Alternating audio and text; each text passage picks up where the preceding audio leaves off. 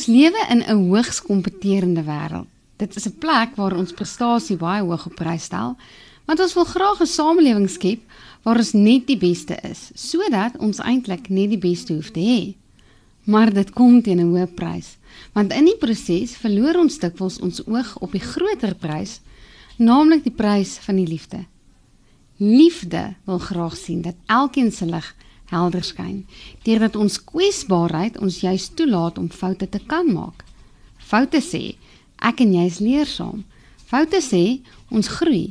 En foute sê, ons ken onsself al beter en beter om te weet hoe om waarlik te presteer en wat my en jou lewe opreg sin en betekenis gee.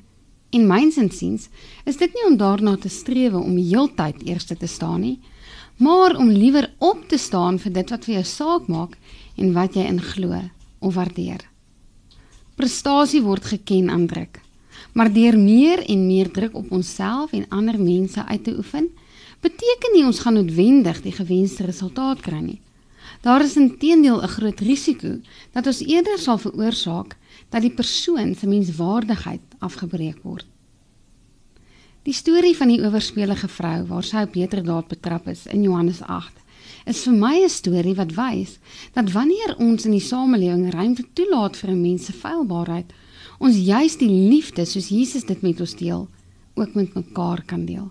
Wanneer my en jou feilbaarheid ons en ander mense teleurstel, dan kan ons kies wat ons daaromtrent wil doen.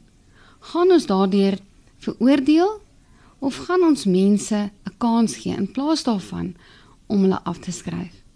In Johannes 8 ontdek ons dat daar wel 'n ander uitweg is, en dit is om genade te betoon, sodat herstel en heelmaking plek kan vind om die mens wat gefaal het, sy waardigheid op te hef. Ek weet ons lees gedurig in die nuus hoe mense in gesagsposisies die verkeerde besluite neem en ons teleurstel.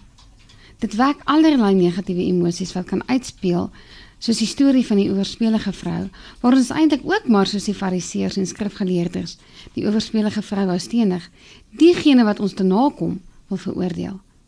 Maar Jesus gee vir elkeen die opsie om liewer genade te betoon.